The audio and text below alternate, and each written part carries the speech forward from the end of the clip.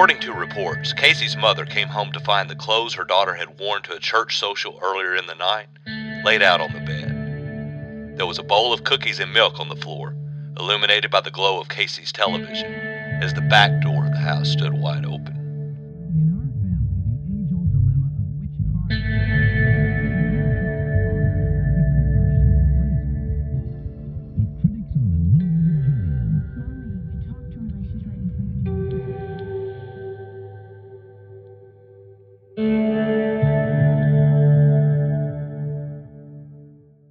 In 1996, the internet was still in its infancy, with an estimated 10 million users. The first flip phone was introduced with a price tag of a whopping $1,000. To give a little more perspective, this was 3 years before the Columbine Massacre and 5 years before 9/11. In the summer of 1996, we didn't even know the name JonBenet Ramsey. Her murder was still 4 months away. One could argue that we hadn't yet lost our innocence. I was 22 years old at the time. I remember seeing one of those huge "Have You Seen Me" billboards on the bypass in my hometown of Jackson, Tennessee. Jackson sits on Interstate 40, about halfway between Memphis and Nashville. The billboard was for a missing 14-year-old girl from Milan, Tennessee, a small town of 8,000 people that is located some 25 miles north of Jackson.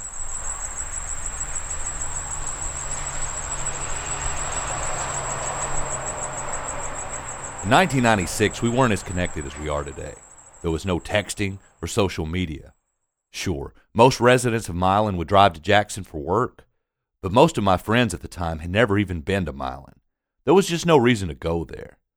So when the news broke of Casey Lynn McDaniel's disappearance, many of us in the largest city in West Tennessee outside of Memphis were left scratching our heads. What the hell was going on in this neighboring town that we had always heard mention of, but knew very little about?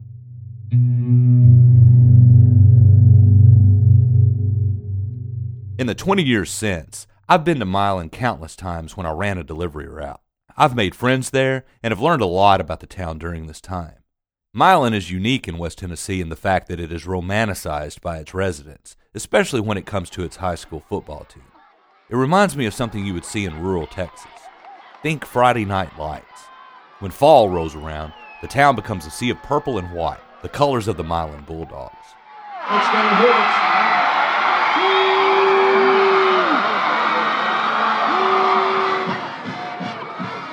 It is also a pastime for residents to bash every surrounding town, including Jackson, as inferior, especially other towns in Gibson County.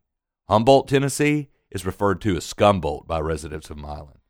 Back in the day, it wasn't uncommon to hear Milan residents who worked in Jackson brag about how they wouldn't be caught dead living in Jackson.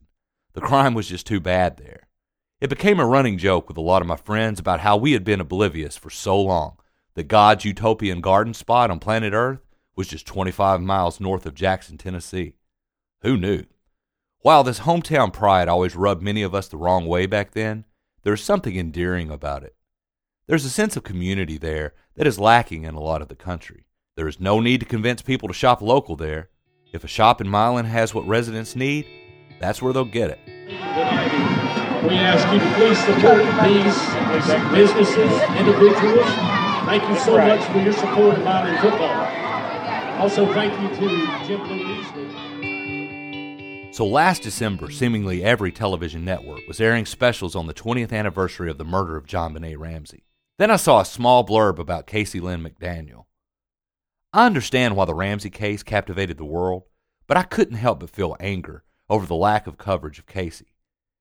If it weren't for a local news report, I wouldn't have known that it had been 20 years. It just isn't on the radar anymore.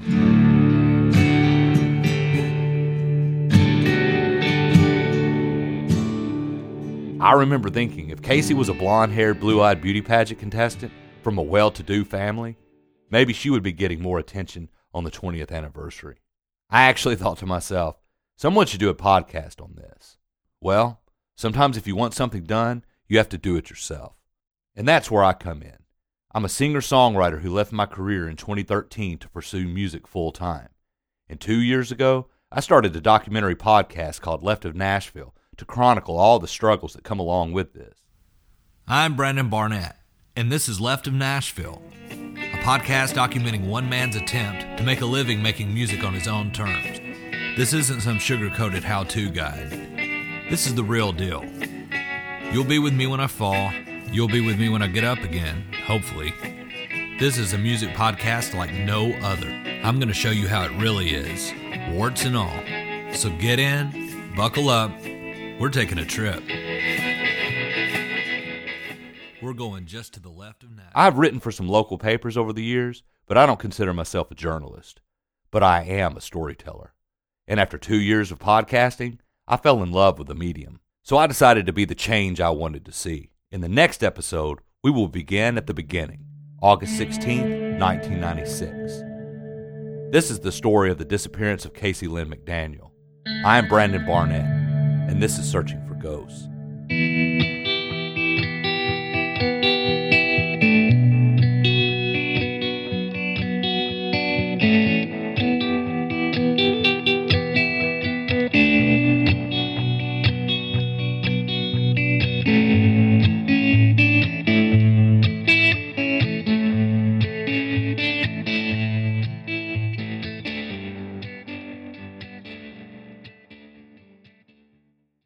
You've been listening to the Left of Nashville Podcast Network.